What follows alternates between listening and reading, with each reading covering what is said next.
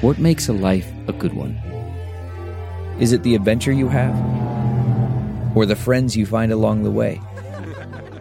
Maybe it's pursuing your passion while striving to protect, defend, and save what you believe in every single day. So what makes a life a good one? In the Coast Guard, we think it's all of the above and more. But you'll have to find out for yourself. Visit gocoastguard.com to learn more. Man, that sunset is gorgeous. Grill, patio, sunset. Hard to get better than that. Unless you're browsing Carvana's inventory while you soak it all in. Oh, burger time. So sit back, get comfortable. Carvana's got thousands of cars under $20,000 just waiting for you. I could stay here forever. Carvana, where car buying meets comfort meets convenience. Download the app or visit Carvana.com today. As we speak right now, at this moment, American-made warplanes are dropping American-made munitions on Kurdish civilians in northern Syria. And a bloodbath has apparently begun as a result of Donald Trump.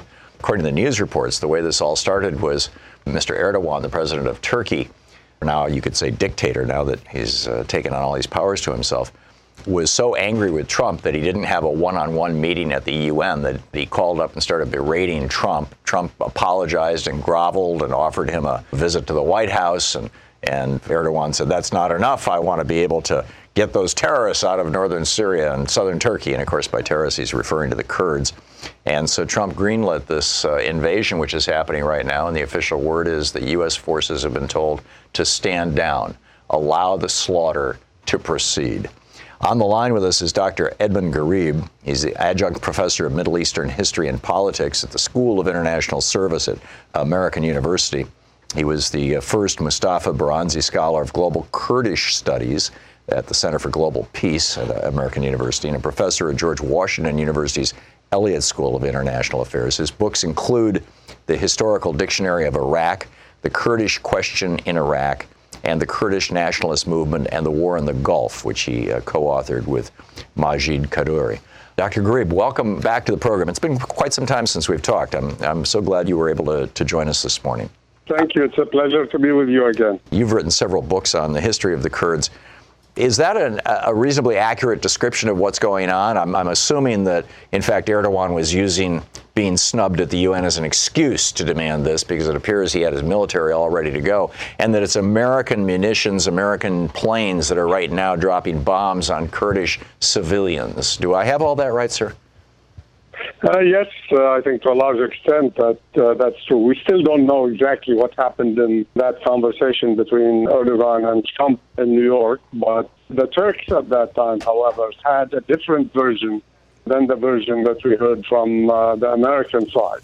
From the American side, we heard that the president and the whole administration were on the same page, that the U.S. had agreed to the establishment of a secure zone or a secure area along the border between Turkey and Syria, while the Turks were saying, and on the other hand, that there was division within the U.S. administration. There was the president and some other officials who supported them, who agreed to this safe zone, but there were others opposed, and that ever they said there were still disagreements about the depth of that and the area of that secure zone. I mean, right. What we understood at that time, that safe zone was supposed to be about somewhere between 5 and 7 kilometers deep and about 120 to 150 kilometers wide, while the Turks wanted 131 kilometers deep and about to 300 kilometers wide. Basically, that's what we understood until Sunday, when the news came out after the conversation between the two presidents, that the U.S. was going to withdraw. It was not going to support neither the Turks nor the Kurds to withdraw from that area. Now, how far has the U.S. withdrawn? It's not yet clear. Has the U.S. withdrawn from the whole area? That's not obvious as of now, but we're getting reports from NBC News that even the U.S. troops in the region, and there's only between 1,000 and 2,500 of them apparently, have been told to stand down. Specifically, we've got live reporting from there coming through NBC. Yeah. You've been studying this stuff for years and years. You know these groups, you know these people. The obvious stuff, to me anyway, is just as an observer, is that Trump's betrayal of the Kurds is going to cause, this ethnic group that at one time was its own nation, to no longer trust the United States, and that the larger issue is that probably any of our allies, or many of our allies anyway, will now be concerned that they can't trust the United States, particularly if their enemy is a country where there is a Trump Tower. And my imagination was that Erdogan called up Trump and said, "You're making $5 million a year off this Trump Tower and licensing fees in Istanbul. I'm going to pull the plug on it." I don't know if that's the case or not, but knowing how Trump thinks. But people won't trust America anymore. A, do you agree with that assessment? Yes, not about the Trump Tower. I would agree. And B, with, how much farther does it go beyond that? I think for the points that you have made, particularly this issue of trust, is extremely important. I think U.S. credibility is on the line. Basically, the Kurds, yes, the U.S., when you talk to U.S. officials, they say, we did not make any commitments to the Kurds that we would defend them against Turkey, but at the same time, we know that that's what the Kurds expected. We know that also the U.S. government provided weapons and material, as well as there was a budget to support Syrian Democratic Forces, which are led by the Kurds, but they include some Christian forces, they include some Arab forces, Muslim forces. So we know that part of it is true, and that's actually what the Pentagon announced as late as yesterday. Nevertheless, I think the Kurds expected that. They fought alongside the U.S. They helped the U.S. against ISIS. And so now they were left to hang, dry in a way. Some of them were really disappointed. I was speaking with some Kurdish representatives of the Syrian Democratic Forces yesterday, and they were very much disappointed. They were shocked. That on one hand. On the other hand, it should not have come really as a total surprise. President Trump, as a candidate, said that he was going to withdraw from what he called these endless wars.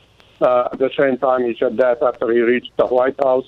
Last December, he announced he was going to withdraw from Syria, and what the reaction we saw is that the Secretary of Defense, General Mattis, resigned at that time.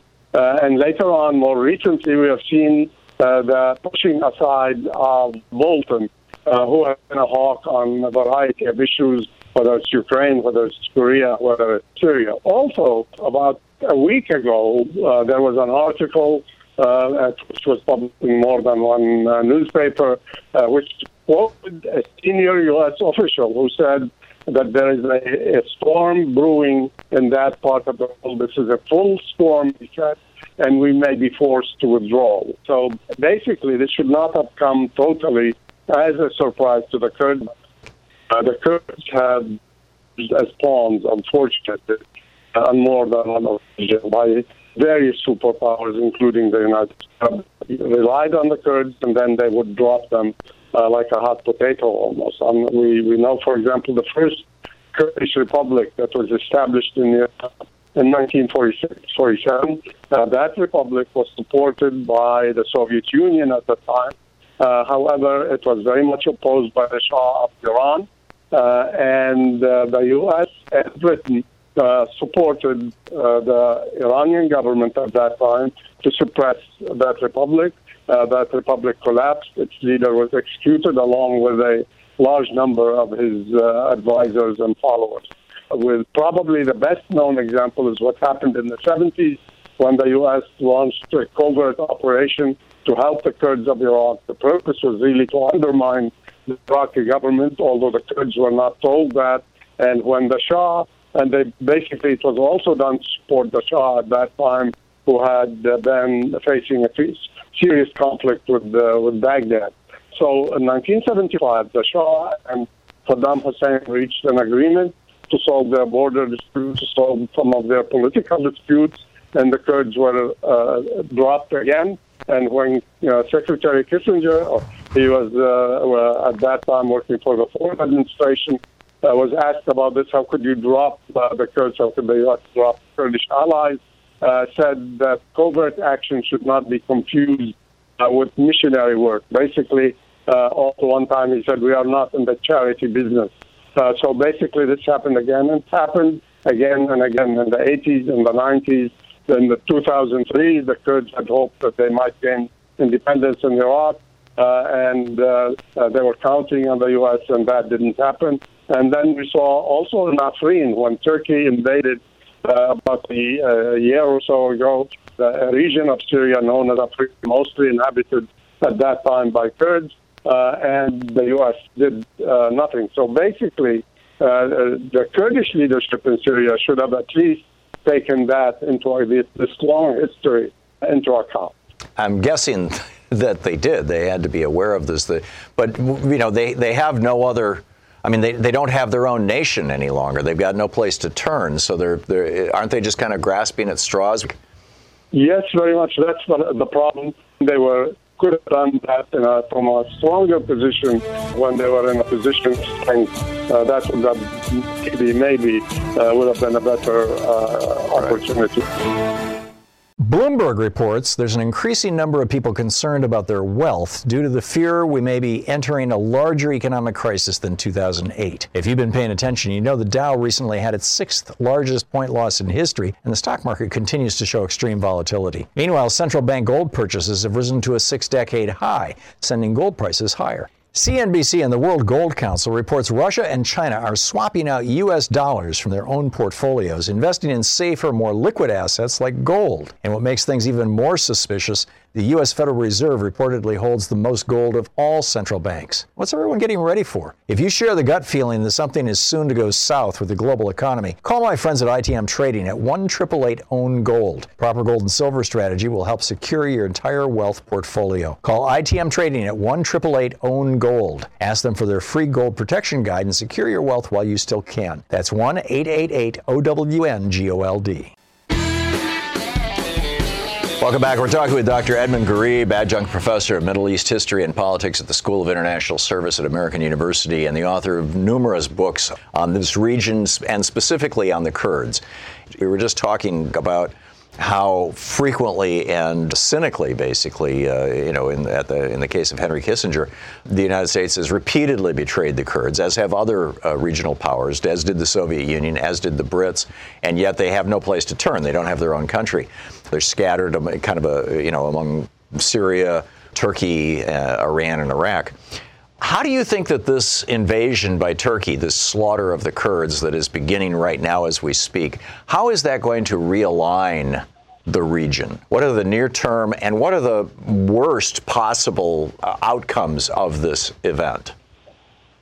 The worst possible outcome would be to continue to destabilize this area, to continue to destabilize Syria, to continue with the fighting among the different factions, among the various ethnic groups and all, but also between radical Islamic groups and other groups inside Syria. This is like it could easily spread to other areas. It has, in fact, spread to other areas. In other words, this could re-energize and re-metastasize ISIS? This is a great question that you asked. I'm glad you asked it. Primarily, there's something, a mindset in the U.S., or particularly in Washington, who think only of the immediate issues. But it was, in fact, the interventions in Iraq, the disastrous interventions in Iraq, in Libya, in Syria, in Afghanistan, which were extremely costly in terms of lives and in terms of material, not only for the people of that region who were really devastated. Cities were destroyed. Infrastructure was destroyed totally, and it led to instability. At the same time, the U.S. Cost the U.S. somewhere between $8 and $10 trillion, which could have been better spent inside the United States, and yet nobody seems to have learned a lesson from this, that these interventions have also devastating results and consequences. So basically, I think if there is a chance now maybe to try to get the Syrian people, the opposition, as well as the government together, sit down and push to try to reach an arrangement and to stop the interventions from outside, whether it's Turkey, whether it's Iran, whether it's the European powers, whoever, or the U.S. Or anyone else. I think what the foreign powers could do is to try, maybe if they really want to help the Syrian people reach agreement and political agreement, and then to help the country rebuild. Is it possible that this could be the spark, like the assassination of Archduke Ferdinand in the early 20th century, that leads to a larger regional war and perhaps even a world war? It could. Still, I would say, hopefully, highly unlikely that there would still be some wise leaders who would avoid that. But the danger is there. Yeah, remarkable. Dr. Edmund Ghareeb, his books include The Historical Dictionary of Iraq, The Kurdish Question in Iraq, The Kurdish Nationalist Movement, and the War in the Gulf, among others. Professor of Middle East History at the School of International Service at American University. Dr. Ghareeb, thank you so much for dropping by today. Thank you very much, Tom. It's always great talking with you. I look forward to future conversations. Thank you again, sir. Thank you. You're listening to the Thom Hartmann Program. So how do you think this is going to play out? The Kurds have lived in this region, northern Syria, southern Turkey, northwestern Iraq, southwestern Iran, if I'm remembering my picture of the Middle East correctly. They've lived in this region for quite some time. They have, back when it was the Ottoman Empire, they were semi-autonomous. That all got carved up after World War I, and the Kurds got screwed. And they have fought on our side, and it wasn't, in the news they're talking about the Kurds fighting side by side with Americans. No, we've been providing air support, we've been providing weapons, we've been providing logistics, but our soldiers have not been fighting. Our soldiers did not fight ISIS. The Kurds lost between 10 and 15,000 people killed in action against ISIS. They captured more than 90,000 ISIS fighters who are now in 5 detention camps that they control. They did all this on our behalf, for us. Now, yeah, in part they were defending their own towns, their own areas, and that's what's so tragic about this. Erdogan doesn't like the Kurdish independence movement in the south of Turkey. The Kurds want to have their own country, or at least their own state, over which they have some autonomy. And Erdogan is like, no, sorry, ain't going to happen, and has labeled them terrorists. And now he's trying to take out the Kurds in northern Syria. This is a genocidal slaughter. It's nothing less than that, being aided and abetted by Donald Trump, in my opinion, because he's making money on a Trump hotel in Istanbul. I think that's the lens through which Trump is seeing all this stuff. Just like he wants to have a Trump hotel in Moscow, he's seeing that through that lens. You'll recall when the first time he visited Kim Jong-un in North Korea, he talked about how, Pyongyang, and for that matter, the seacoast, he said there's this huge undeveloped seacoast in North Korea that could be turned into huge resorts with Trump's name on them. It's all about Donald Trump making money. And so he betrays our allies. They're being slaughtered as we speak. American soldiers have been told to stand down. American-made jets are dropping American-made bombs on Kurdish civilians, on children, on men and women who never took up arms. It's beyond obscene. And I am very concerned that this could be the fuse that lights a larger regional war. I was glad to hear Dr. Ghareeb say that he thought that was a remote possibility, that this could be a World War I scenario. But I was concerned to hear him say it's not an impossibility. Particularly if Iran gets into this, if Russia gets into this, if NATO gets into this.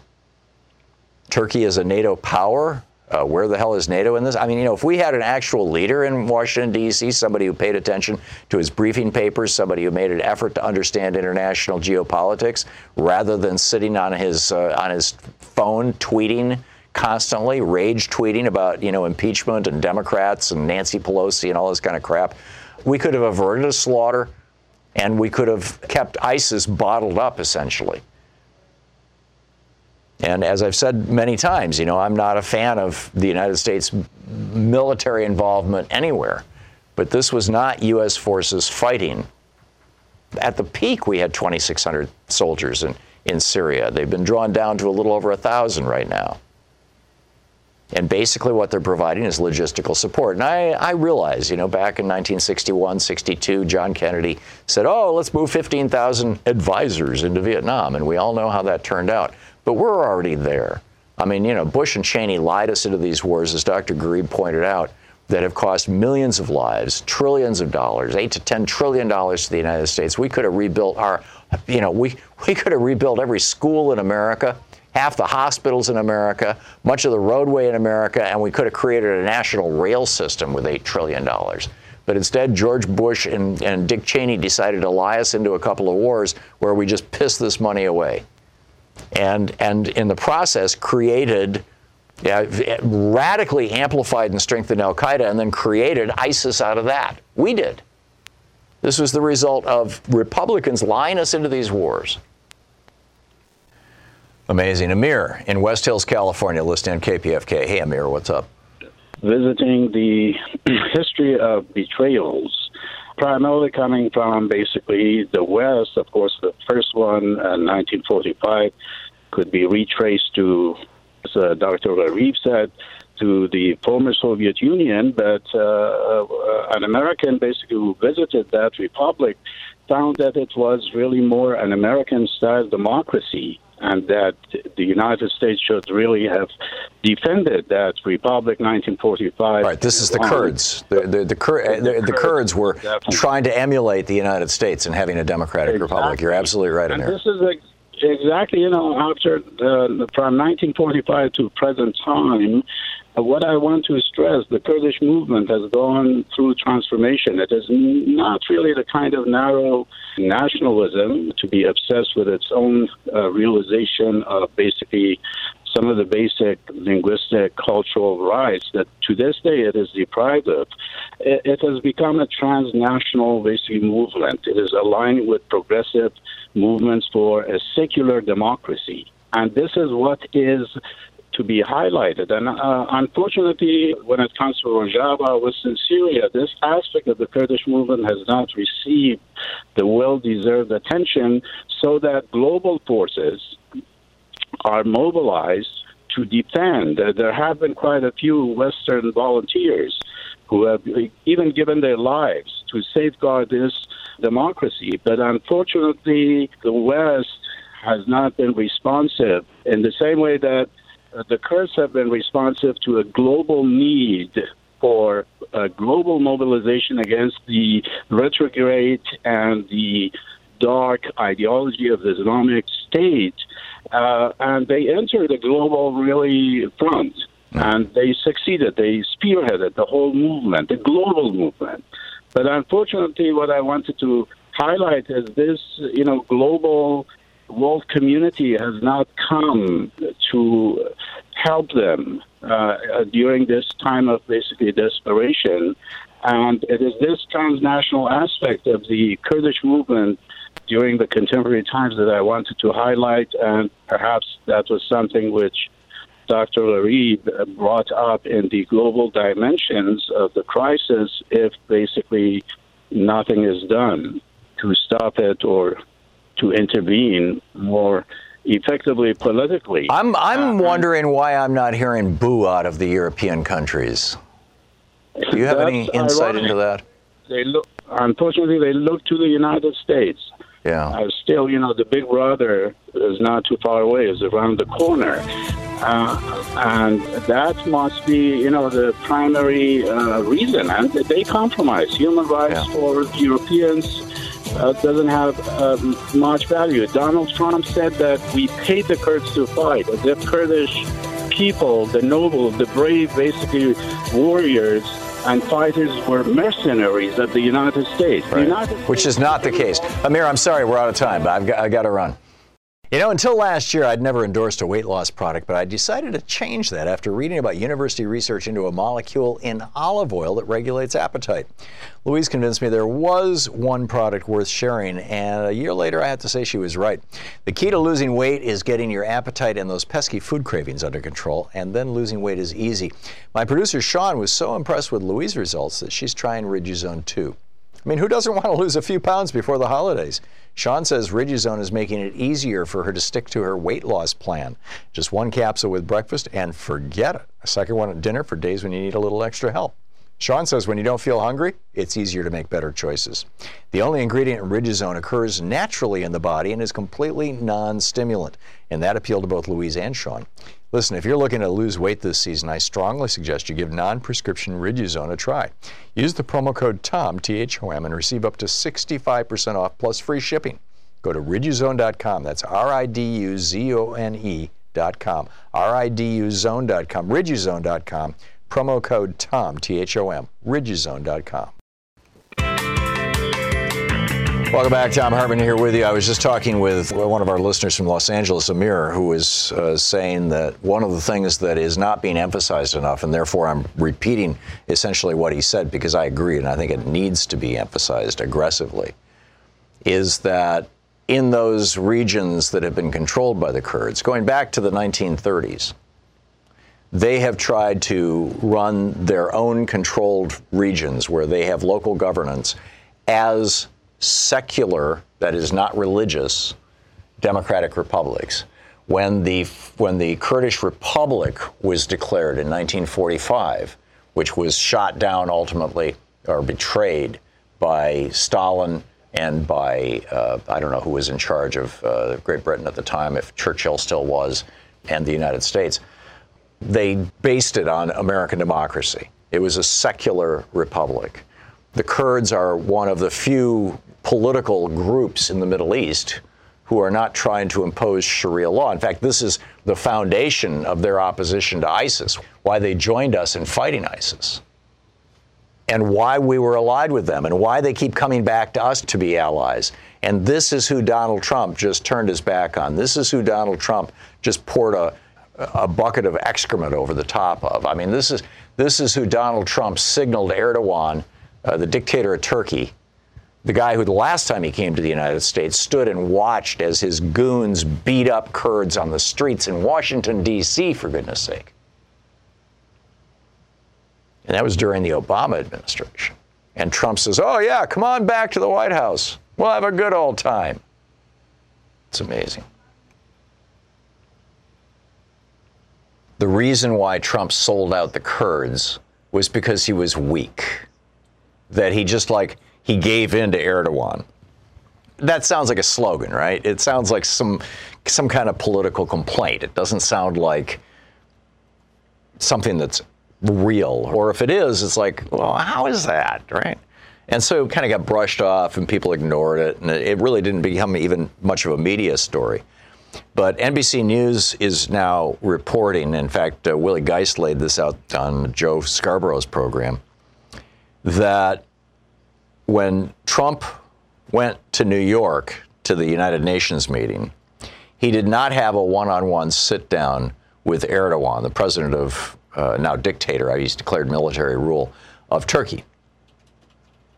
And Erdogan took this as an insult and has been fuming and was furious.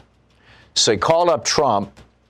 This was, a couple days ago, Sunday night rather. I called up Trump and just let go with both cannons. You're disrespecting me, and Turkey's an important ally, and we buy things from you, and we buy jets from you, and maybe we should buy them from Europe, and maybe we should buy them from Russia, and what the hell do you think you're doing? And Trump was like, oh, I'm so sorry, Mr. Erdogan, I'm so sorry. Would you like to come to the White House? You can sleep in the Lincoln bedroom. We'll do a state dinner for you. We'll roll out the red carpet.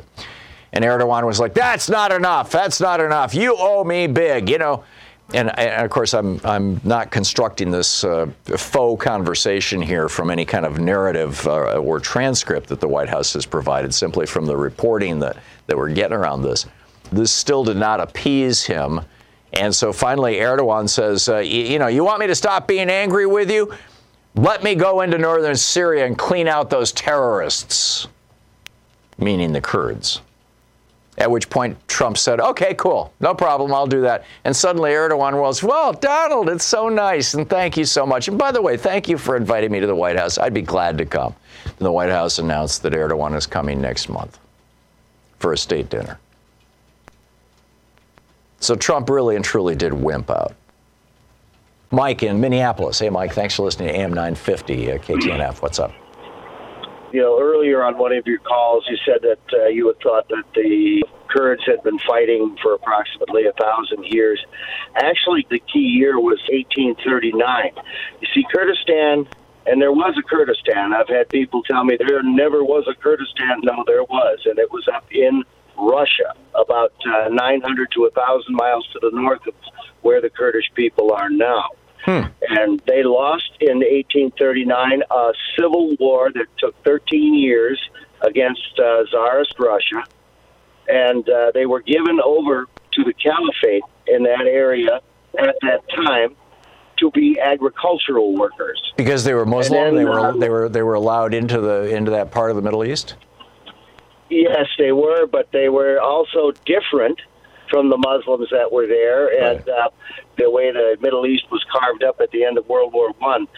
From that point, the discrimination in that area against the Kurdish people kind of went into hyper overdrive, and they've been the doormat of the universe down there ever since, and fighting for their very lives and trying not to integrate too much with the other folks down there because they wanted to maintain their identity. But yeah, it's, and then everybody comes along, they use the Kurdish people, they lie to them, and then leave them hanging. And it looks like that's what Donald Trump is up to now. Yeah, the Brits did it before and after World War I, and we did it, and we're doing it right now, and yeah, spot on. Mike, thanks for the insight. I really appreciate that. I learn something every day on this program.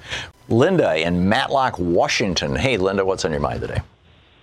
Hello. Yes, what you were saying about the Trump dictatorship and his antisocial personality disorder. This is just right. Straight out of the DSM-5 TR. He's basically turned some of these people that have been our allies into sacrifice zones, particularly since the Kurds are going to be slaughtered, as you said, a future genocide.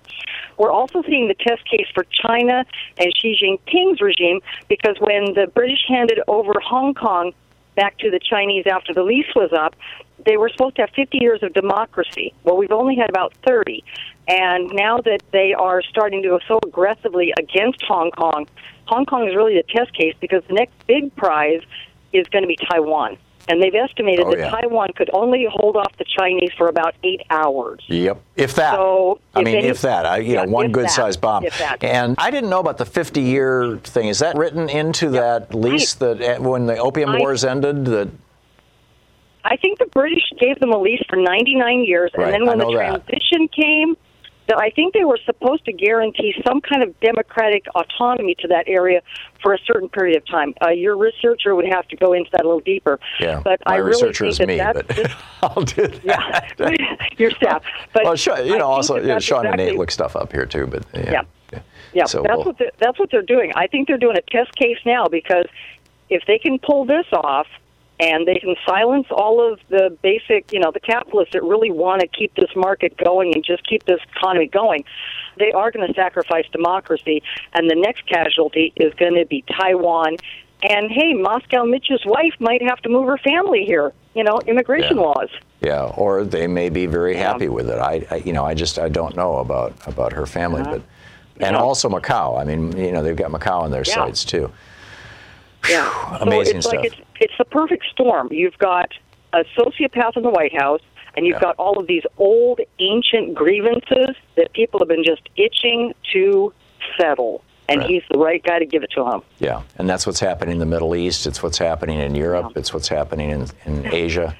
And if you think about how World War II ended, as far as Yalta and the agreements, and how the Middle East and how many areas of the world were carved up.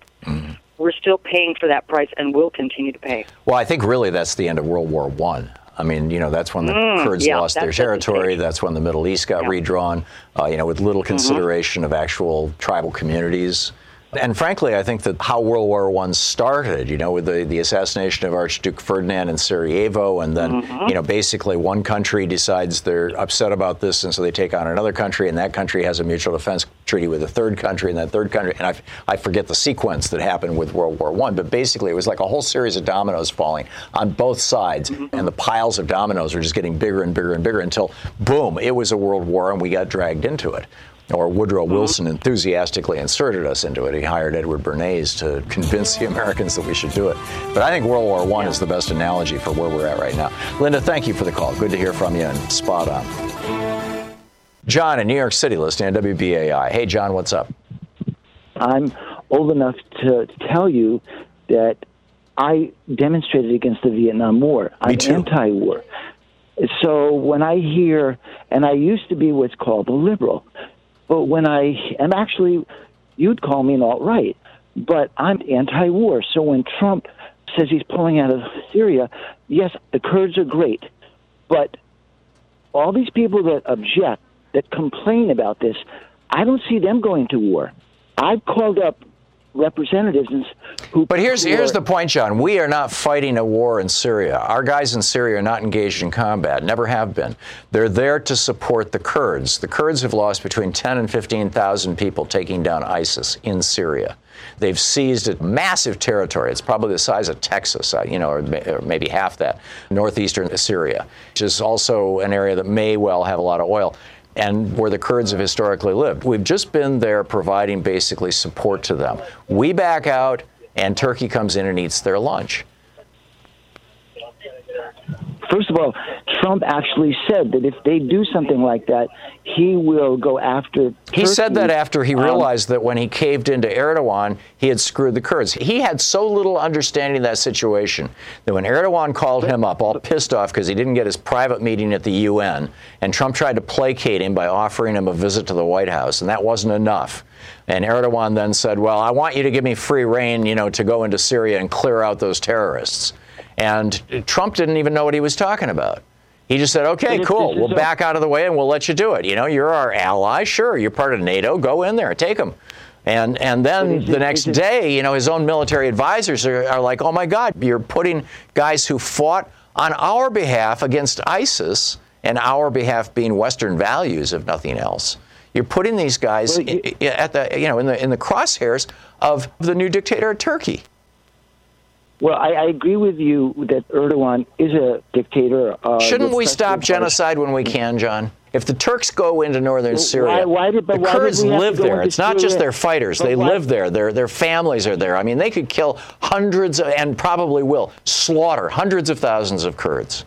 I agree with you, but, your previous caller mentioned the agenda of the New American Century. Right. And which you acknowledge to be true, that we, under false pretext, we go in and we invade, really for oil, all these Middle Eastern countries, and Syria was one of them. And I believe that you were against that. Oh, I am, and I agree. Syria was on the list, on PNAC's list.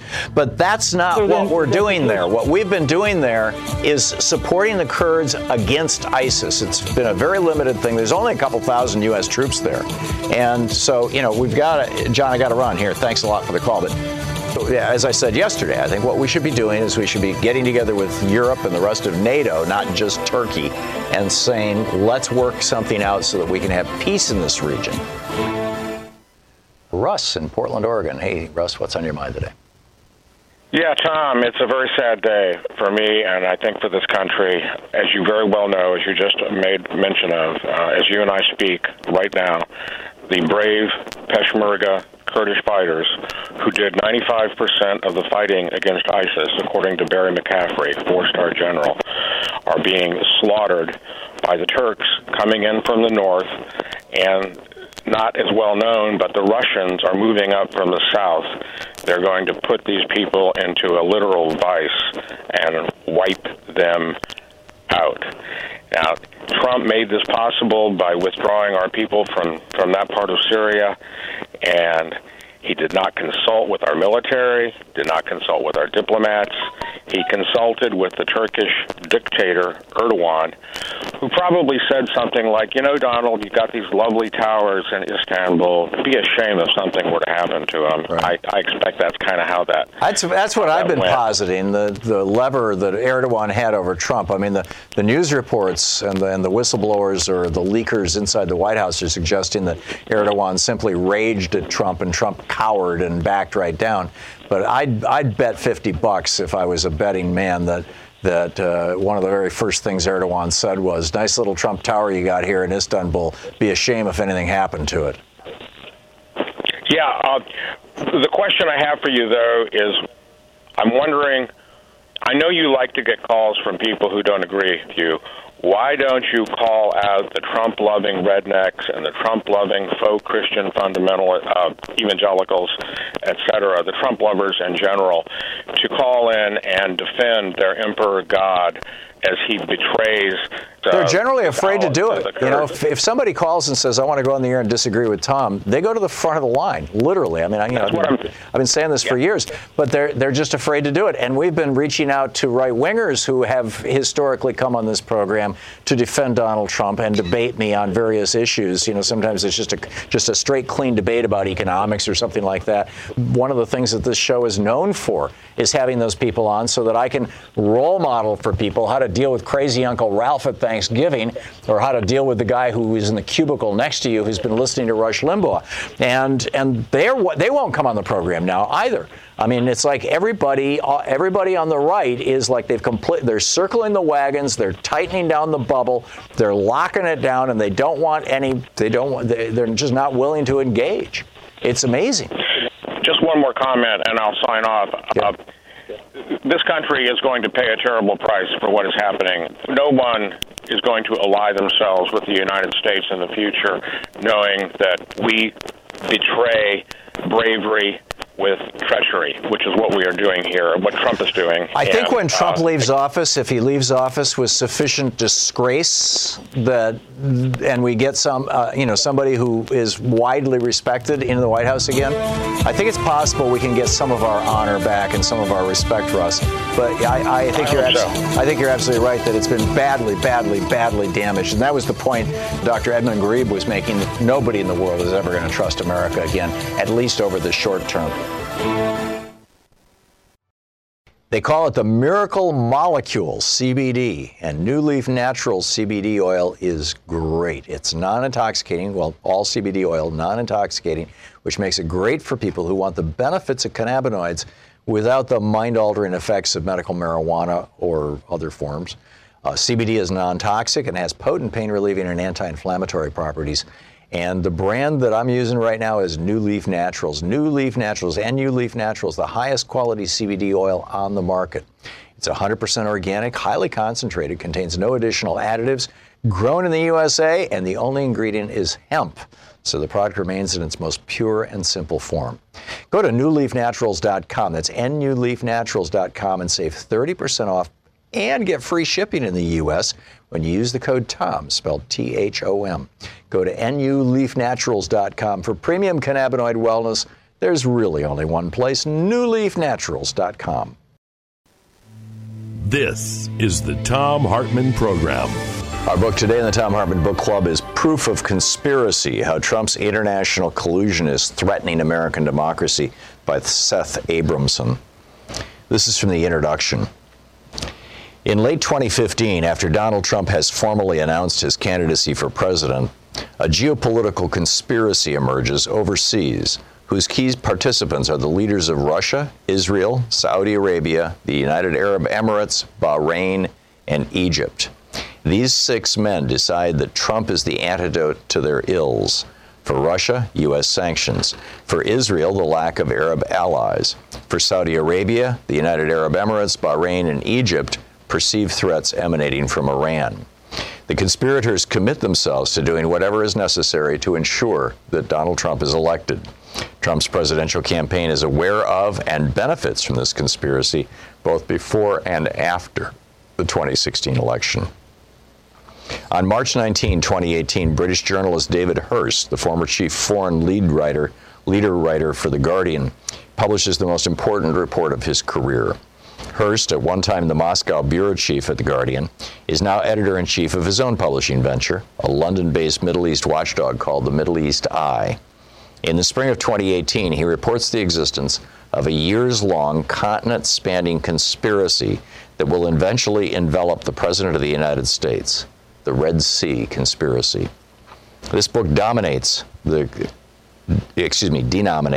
conspiracy Hurst uncovers as the Red Sea Conspiracy for the simple reason that it is hatched on a yacht in the middle of the Red Sea, a seawater inlet of the Indian Ocean bordered by, among other countries, Saudi Arabia and Egypt.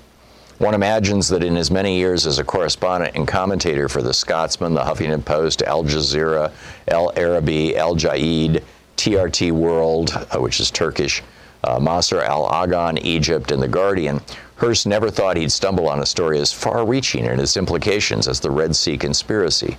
But he did, and what he found could change the course of history.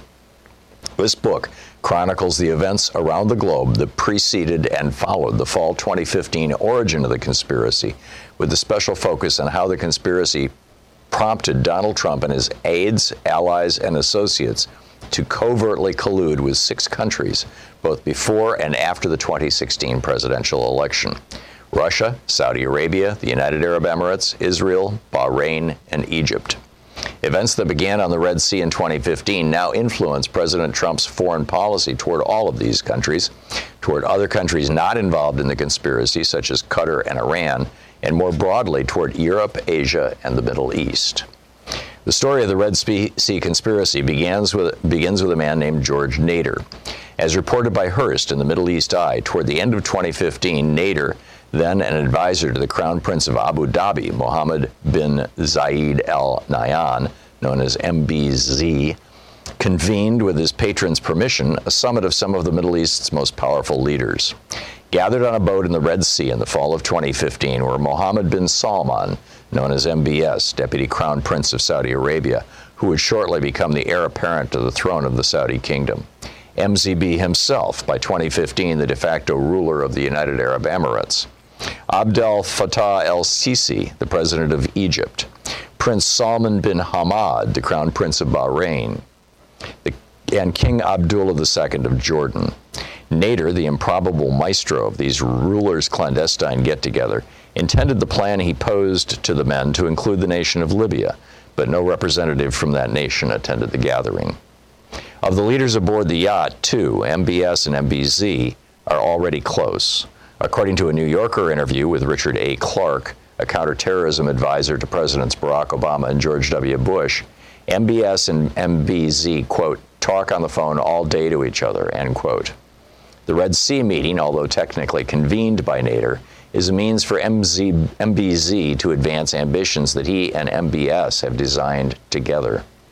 The 2 Sunni Arab leaders' intention, Hearst records, is to remake the Middle East with the covert assistance of a highly placed American politician.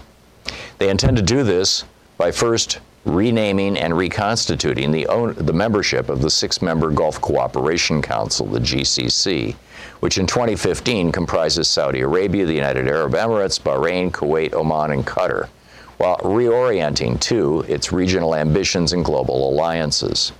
The proposed GCC realignment would evict Kuwait, Oman, and Qatar from the Council and replace these 3 countries with Egypt, Jordan, and Libya, thereby eliminating the entity's historical association with the Persian Gulf and remaking it as, instead, an alliance constituting, quote, an elite regional group of 6 countries which would supplant the GCC and form the nucleus of a coalition of pro-U.S. and pro-Israeli states in the Middle East, end quote. According to 2 sources briefed on the 2015 Red Sea Summit, quote, Nader said this group of states could become a force in the region that the United States government could depend on to counter the influence of Turkey and Iran, end quote. Prior to 2015, Turkey and Saudi Arabia had intermittently enjoyed strong diplomatic ties. The book Proof of Conspiracy by Seth Abramson.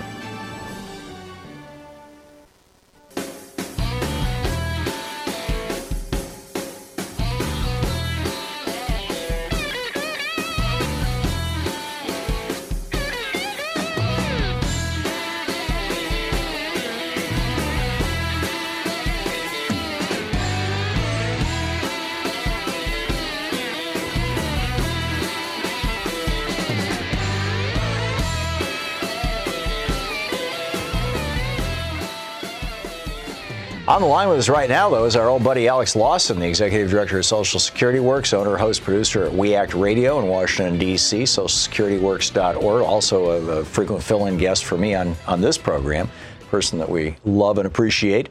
A Law 202 is his Twitter handle. Alex, welcome back. Thanks for having me, Tom. So Donald Trump announced a couple days ago, and I don't think this got anywhere near enough publicity, that he was going to save Medicare just in time for Medicare for All to roll out. What's really going on here? This is nothing except for Donald Trump's plan to privatize Medicare.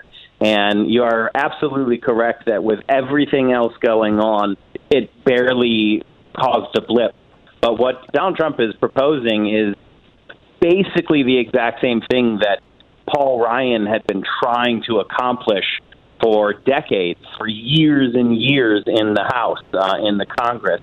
It's a real threat. And the difference is obviously that he's going to be doing most of the stuff through executive action and not through legislative changes. So it's not as permanent. But, what we know is when you break a program through executive action, it is oftentimes not possible to put it back together. And that's what he's proposing. He dresses it up in some language. He says, he's going to bring some market pricing into traditional Medicare.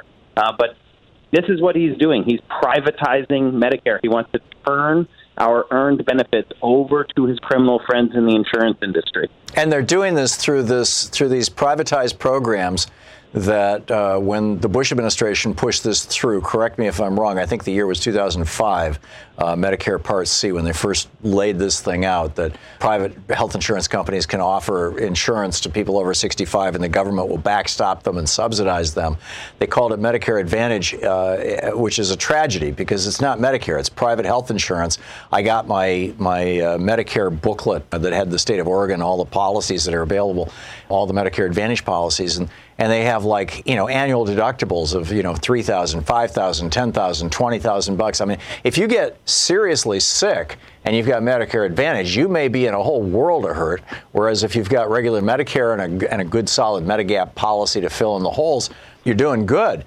But they're trying to expand the number of things that can be offered on the front end, the sizzle stuff, selling the sizzle rather than the steak, whereas the steak is getting smaller and smaller, the Medicare Advantage plans and what they will pay and where their exceptions are and how they can cut you off and drill holes into your policy. Do I have that right, Alex?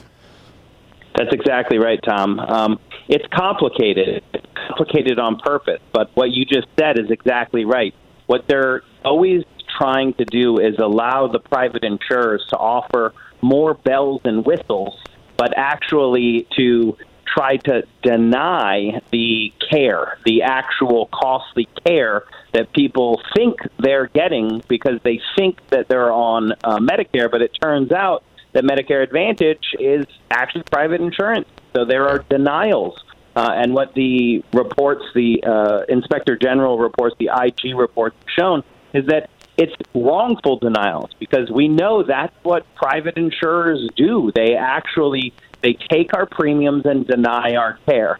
And that's what their Medicare business Advantage model. does is exactly, it's the only way they can make money. And what Medicare Advantage does is brings that into traditional Medicare. Now, what this executive order does is even more nefarious than just, they've been trying to steer people into Medicare Advantage, the whole administration.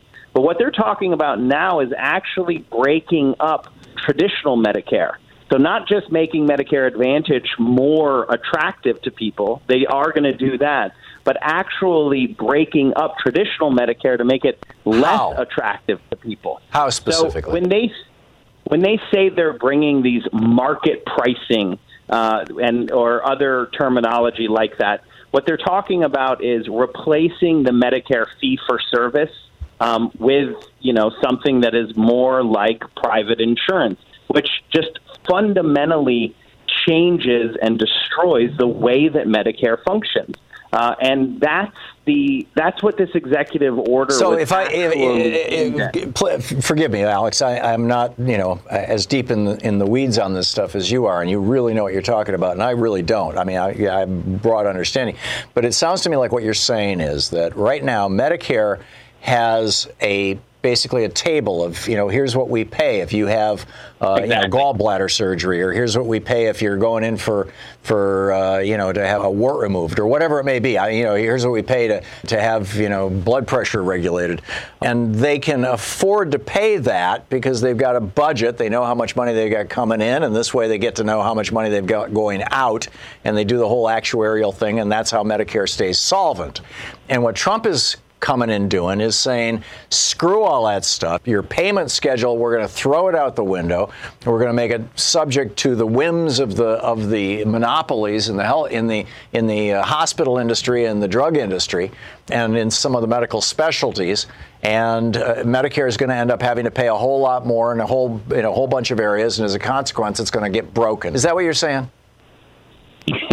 As usual, Tom, you are deeper in the weeds than Ethan and I, and can explain it way better. That's exactly right. What I think people should just picture is, all the times that we've been sold this, the mythical magic of the marketplace, right? Like we have a public utility and it's working fine, and then somebody gets paid off in government and all of a sudden they privatize it, and they promise us that it's going to deliver savings because of competition and the magic of the marketplace, right. And then they're going to pass those savings on to the consumers, and that never happens. Right, and then you discover it's Enron. Yes. Exactly. What happens is we get less and we pay more, and in the end, oftentimes it goes bust and we get nothing. Yeah. But some Wall Street bankers end up getting another yacht. Yeah. And that is what this executive order is aiming at. Now, I want to say this, Tom. We're not actually sure, like many of the things that Donald Trump says, we're not actually sure what authority he has for some of the things he said, and there are legal restrictions on Medicare Advantage. We've worked to ensure that Medicare Advantage has to provide certain things, right? Like, so they can't do all bells and whistle and no cancer care. But the way he was talking about it seemed like he was saying he was going to somehow circumvent that. The way that he blew up, or probably the major hole that he's drilling in the Affordable Care Act, Obamacare, is allowing insurance companies to offer junk policies where, $150 a month and you think you've got health insurance, but in fact it doesn't cover anything more than $3,000 in the hospital in any 1 year or whatever. So it sounds like what you're saying is that with Medicare Advantage, he wants to introduce junk policies into the Medicare Advantage market too. He wants to introduce he wants to basically just let the insurers do whatever they want, and he wants to kneecap Medicare, which is, right, that's what they do over and over and over. They've been trying to do it since Ronald Reagan said it was socialism, and warned us about someday we'll look back and remember when men were free before Medicare, right?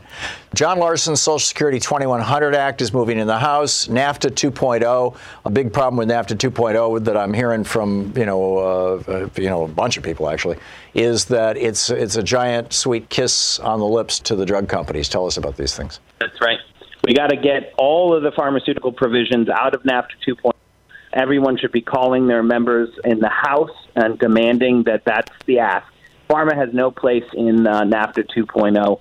With the Social Security expansion, the 2100, this is the last chance we have for the markup in Ways and Means. We think we're going to get it, but we need people to be demanding of their members in the House that we, if they're Democrats, that we get a markup of the 2100 Act in the Ways and Means So Committee. Presumably this is to stabilize Social Security so it'll be solid and solvent at least until the year 2100. And I'm guessing that has to do with lifting the cap? It does make it solvent, what they actuarially call sustainable solvency, into 2100, past 2100. But it also expands benefits. So it changes the COLA to more accurately reflect the cost increases faced by seniors, people with disabilities, and it increases benefits across the board. So it's a Social Security expansion bill, wildly popular. We're just about there at the finish line in the House. We just need that extra push from the people. So call your member of Congress, 202-225-3121, and say, Social Security 2100 Act, please do something with it, right? Exactly, Tom. Okay, great. Alex Lawson, SocialSecurityWorks.org. Pile of information over there. ALaw202 on Twitter. Alex, thanks again. Thanks, Tom.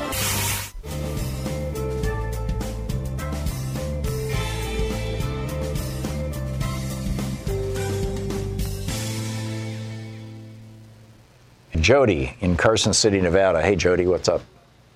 Hi, Tom. Could you elucidate Lyndon Johnson when he put Medicare in? All right. It was 65 and older. Wasn't it going to be 10 years later? It was going to be 55 years and older, and 10 years later, 45 years and older. And on. That's more or less correct. Robert Ball was the guy who actually wrote most of the Medicare law, and he was a friend of LBJ's. And in his later years, he gave a couple of public interviews in which he said that they wrote the Medicare Act in such a way that it could be. He didn't say 10 years. He didn't say decade, but over a period of a few years. Allowing for the program to expand enough, every year, if you drop it by 10 years, you'd have to expand the number of people who work in Medicare in order to accommodate that. That over time. It's an awful expensive program. Yeah, but he expected to do it once. He and LBJ expected that within a decade or two, Medicare would cover everybody in the United States. That's absolutely what they expected and what they planned. And by the way, it's what the Republicans said was going to happen too. And they saw it as, that's why Ronald Reagan was out there recording that album for the American Medical Association, saying this is the beginning of socialism. Someday men will look back and say when men were free. And yeah, absolutely. Wow. And thank you, Tom. I sure appreciate it, man. You're welcome. Thanks a lot for the call, Jody. As Trump slaughters or allows Turkey to slaughter using American weapons our allies, the Kurds.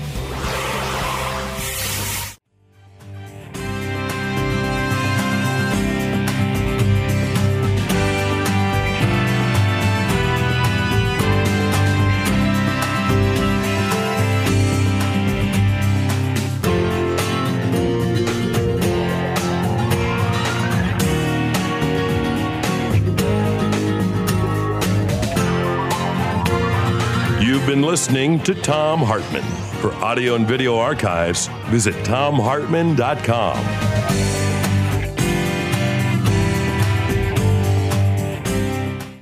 Say goodbye to your credit card rewards. Greedy corporate mega stores, led by Walmart and Target, are pushing for a law in Congress to take away your hard-earned cash back and travel points to line their pockets. The Durbin-Marshall credit card bill would enact harmful credit card routing mandates that would end credit card rewards as we know it. If you love your credit card rewards, tell your lawmakers, hands off my rewards. Tell them to oppose the Durbin-Marshall credit card bill.